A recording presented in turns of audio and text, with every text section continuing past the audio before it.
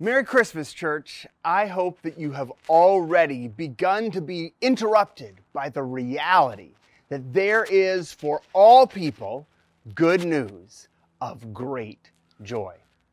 There's a lot happening right now in the life of our church. We've moved all of our services back online for just a few weeks to help us focus on Christmas Eve at the Christmas Park. And I hope that you're already getting registered for that. It's going to be an amazing experience. It'll be our Christmas Eve service in the context of an outdoor Christmas park with carols and music and games for the kids and so much more. So look online and get registered for that right away at fcc-jc.org/Christmas. We're also continuing our weekly prayer gatherings at the Johnson City Medical Center at 5 p.m. every Sunday evening. We just park in the back of the lot, we leave our lights on, and we pray for our community. And especially we pray for those that are battling COVID. We're launching a new community support group. It's called Coping with COVID. Hey, I expect that everybody feels a little bit like me, that COVID is sort of getting us down. And if you need a place where you can talk about some of those struggles and just get a little boost dealing with the COVID impact on jobs and relationships and stress and anxiety and loneliness and parenting and grief and everything else, we've got a great leader, Dr. John Angelopoulos, who's leading that. It's amazing. Reach out to the church and we'll get you connected with that. Also, I want to remind you that we're in the middle of our end-of-year offering season, and that's continuing for the whole month of December. And during the month of December, 20% of all that is given goes to two great missions: church planting in Ecuador and our food ministry here in downtown Johnson City. Next week, we'll give you more information about the food ministry, but today I want to tell you what's happening in Ecuador. Here's a little snippet from a visit I got to make last year. Hey church, I'm down here in Ecuador learning about a ministry model that I hadn't heard about before. It's a combination of church planting, community development, and child sponsorship. It's bringing churches to the poorest communities of the world, and then from those churches launching child sponsorship and community development programs that heal the whole area by proclaiming the gospel and transforming children's lives, bringing people out of poverty in the name of Jesus Christ. This piece of land right here, we hope will one day be a church. You can see the building incomplete there, but rising up, and they're hoping to purchase some of the pieces of land here around us in the middle of this super wonderful community, but that is in great need of a church and in great need of the resources that child development could provide. It could even be that a place like this, or maybe even this exact place, is a place that First Christian Church could make a difference. So, I got back from Ecuador last year, and the first chance I had, I told the elders that this was the most creative and effective evangelistic and church planting strategy that I had ever witnessed. You see, there were two problems that Christians were facing in the poorest communities of South America. Those who wanted to do child development and poverty relief were stuck because there were no churches in these communities that they could partner with. And those who wanted to plant churches were stuck because there was no infrastructure to support these young churches as they got started and became independent. So the two groups got together.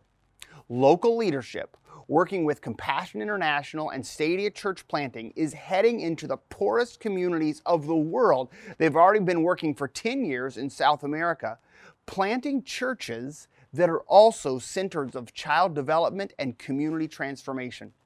The last 10 years have seen amazing success. And when I got to visit them, I honestly was blown away at the kind of impact a local church here in the United States could have if we partnered with this group. So with them, we get to launch a church, and then a few months later, we get to sponsor all the kids that will be part of the child development program out of that church. And then a few months after that, we get to visit and celebrate the brand new ministry as it changes lives and preaches the gospel in the poorest communities around the world. So your gift this December will help us launch that project. And I can't wait for the journey that this begins, interrupting the trajectory of a whole community, transforming hundreds and thousands of lives. Speaking of interruptions, that's what we're talking about this Christmas, right? How can we let our lives be interrupted by the good news of great joy for all people? And today, I want to interrupt your life with a new tool. Did you know that was possible? That the right tool at the right moment can interrupt your life? I mean, if you don't believe me, track down an Instapot. That will change your life. I remember one of the times I learned this lesson very clearly. I was in seminary, a really poorly equipped member of a roofing crew. 2 summers in a row, it's how I paid my way through seminary, and I was definitely the worst one on the job. And one day, I nailed down 4 sheets of plywood the wrong way. And they all had to come up, probably 40 or 50 nails all together that I had to pull out. And I was sitting up there on the roof of that building in the middle of the hot sun with my clumsy framing hammer, trying to dig in there and get out the nails. The nails weren't moving, but I was ruining the sheet of plywood. It was going to be a long afternoon. When one of the other guys on the crew, who actually knew what he was doing, came over, took pity on me, and loaned me his cat's paw. A cat's paw is just this tiny little tool with these little teeth, and you tap it in and it'll get underneath the nail and you can pull the nail out without ruining the board. And that tool was just the interruption I needed. It saved my afternoon. The nails got out, I was able to put the boards on correctly, and was able to move forward. That happened to me again this September. I had a tool bonanza this September. I bought a tool and I was given a tool, both trucks. I bought this truck right here, 2008 Nissan Frontier. First truck I've ever owned, and I love it. I've already gotten to loan it out twice for other people to move furniture. And that's why you buy a truck, right? So other people can borrow it and move furniture. And then I was given this hand truck right here. My parents gave it to me for my birthday, and I love it too. I'd had one years ago, and I found that I used it all the time, and I loaned it out all the time. In fact, eventually I lost it because I loaned it to somebody and never got back. This one I got for my birthday. The very first thing I did with it is loan it to somebody else so they could haul some furniture. And then they gave it back so I could haul some things. I love a tool that not only helps me, but helps me help others. And today I want to give you a tool just like that. I want you to discover with you a simple truth, a tool that will bless your life, especially in this season. But it's also a tool that you can share with others and bless them. It's a truth about the world, and this truth is good news of great joy for all people. It's a truth that's just hidden right in the middle of the Christmas story. Jump in with me to Luke chapter 2. In those days, Caesar Augustus issued a decree that a census should be taken of the entire Roman world, and everyone went to their town to register. Joseph went up from the town of Nazareth in Galilee to Judea, to Bethlehem, the town of David. And while they were there, the time came for Mary to give birth to her firstborn son. She wrapped him in cloths and placed him in a manger because there was no guest room available for them. There were shepherds living out in the fields nearby.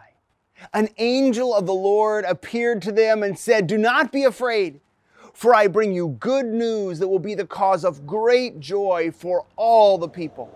Today, in the town of David, a Savior has been born to you. He is the Messiah, the Lord. This will be a sign to you. You will find a baby wrapped in cloths and lying in a manger." And suddenly a great company of the heavenly hosts appeared with the angel, praising God and saying, "Glory to God in the highest heaven, and on earth peace to those on whom his favor rests." And when the angel had left them and gone into heaven, the shepherds turned to one another and said, "Let's go to Bethlehem and see this thing that has happened, which the Lord has told us about." And this was the interruption we noticed last week, that the favor of God has come, that a new king now reigns, and it should change how we live. Let's go. the shepherds said to one another, and we are invited to live with a let's go mentality, to live differently because of the interruption of the good news of great joy for all people. Let's keep reading though and see what happens next, and we're going to find another interruption that I think will bless you today and will help you bless others. Verse 16, so they hurried off, and they found Mary and Joseph and the baby who was lying in a manger. When they had seen him, they spread word concerning what had been told to them about this child. And all who heard it were amazed at what the shepherds said to them. Mary treasured all these things and pondered them in her heart. But the shepherds returned, glorifying and praising God for all the things they had heard and seen, which were just as they had been told. After the shepherds see the baby, they do two things. Two things that all of us are supposed to be doing. Two things that Jesus said should be central to our lives, but two things that are sometimes really hard for us. What did they do? Well, number one, they told everyone the good news. Shepherds were ritually unclean, and so normally they kept themselves out at the edge of town. But not today. Today they start waking people up and announcing the good news of great joy for all people. Everybody has to know what they saw. And the second thing they did, that we also are called to do, is they glorified and worshiped God. Even in the middle of a long night, even in the middle of a hard world and a hard time, they experienced something that made them stop and give glory to God. How could that be possible? How could you glorify God in crazy and difficult times? How could you become an evangelist when by all proper polite rules you weren't even supposed to talk to other people?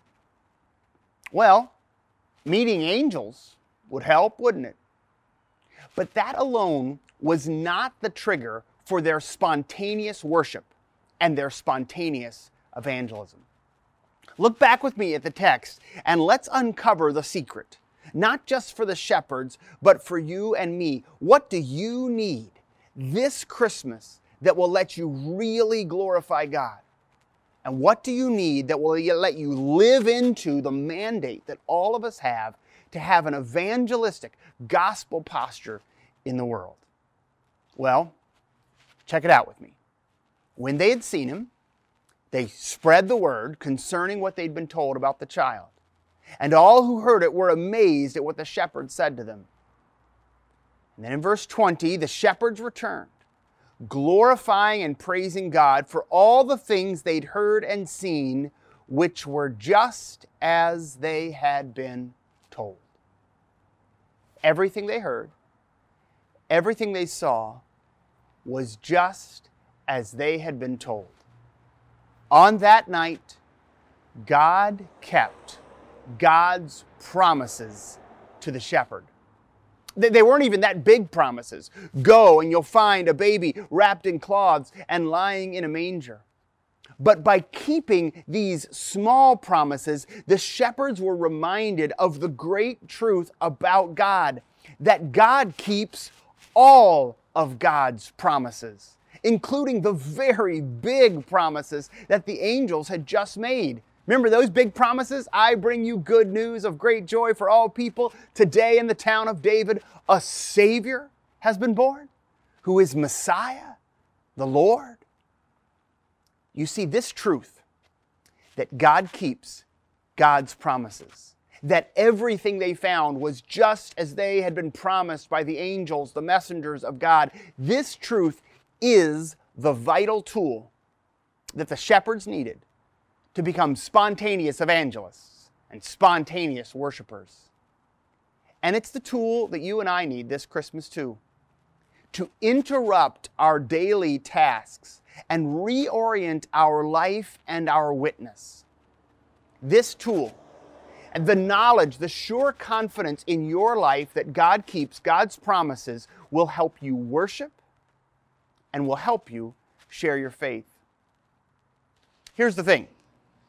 If you want to move heavy things for you and your friends, get a truck or a hand truck and share it.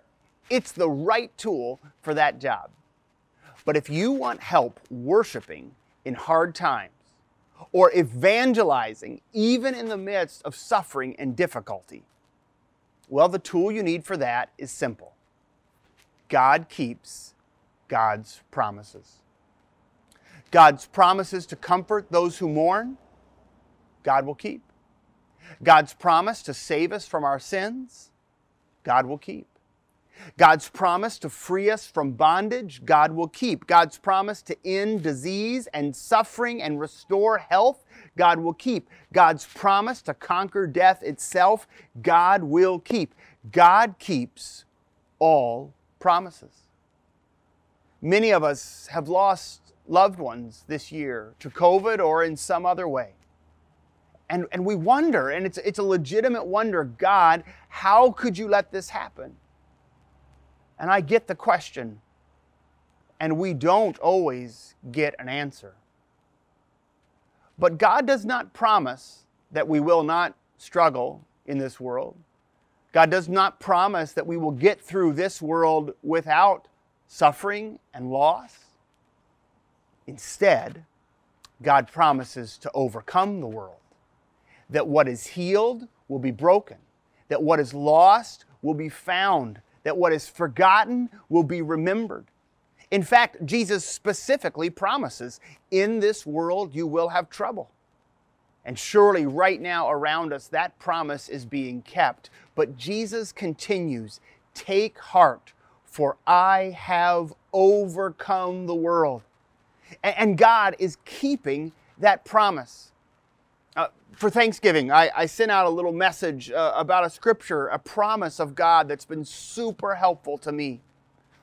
All the years that the locusts have taken, declares the Lord, I will restore. That promise is from Joel, and it's repeated in the New Testament, and that is quite a promise. After a year like this promise of God comes to us. What this year has taken, God will restore. More immediately, God promises again and again to be with us in difficult times. And we have seen that this year. I can testify to the presence of God this year in some really special ways in the midst of a really hard time, and I know many of you can too. God has been faithful to us personally and faithful to our congregation even when there has been deep suffering and loss. One of the ways around here that we remember the faithfulness of God even in difficult times every single Christmas is with simple ornaments. We know that for many of us, every year, Christmas is a hard season because we're remembering those that are not with us. We're remembering those that we've lost. And if that's true for you this year, we want to join you in your grief and in our mutual trust in the promise of God that He is with us when we grieve, to provide comfort and hope for all those who suffer. The process is really simple. If you would like an ornament made in memory of someone that you're missing this Christmas, the easiest way is to use our online connection card. It's at fcc-jc.org/online. There'll be a link in the chat. You can just follow that link, scroll to the bottom of the page, fill out the connection card, and there's a place where you can share the name or the names that you would like written on an ornament. If that doesn't work out for you, just call the church office. Ornaments will be available for pickup this week from the church office, and you can get the details on the form or by calling the church. Listen, I know it sort of seems like such a simple statement, like it's not even worth noticing. Everything happened just as it was told to them. But that statement buried there in the middle of the Christmas story, everything happened just as it was promised to them, that statement changes everything. God keeps God's promises. God does not always do what we want to happen, but God is faithful. And the shepherds saw that God keeps small promises as a demonstration that God will keep all promises. So they worshiped God and they trusted God to keep even the big promises of the angels, the good news of great joy for all people. And we too have seen God keep so many promises to us. Starting with the resurrection of Jesus and continuing up to this very day, our God is a faithful God, a promise-keeping God, and the evidence we have seen of the promises God has been keeping gives us hope for the promises that God is yet to keep, but that God certainly will keep. And the first way this truth changes our life is that it lets us worship even in times of suffering and grief. Because we know that the promised end of all things is glorious, we know that if things aren't glorious, it's not the end. And we can worship waiting for God to keep God's promises. But this tool is not just for us, not just to enable our worship even in difficult times. This truth is also a fantastic way to enter evangelistic conversations. It's almost as easy as letting somebody borrow your truck, which I can testify is really easy once the word gets out. And if you feel like you need a tool to reach out to others, let me share some practical tips. Listen, I know that evangelistic conversations can seem really intimidating, and maybe you're afraid to have them, but it's part of the call of Christ on our life. And more than that, how could you, who know the good news, keep from sharing it with others who don't?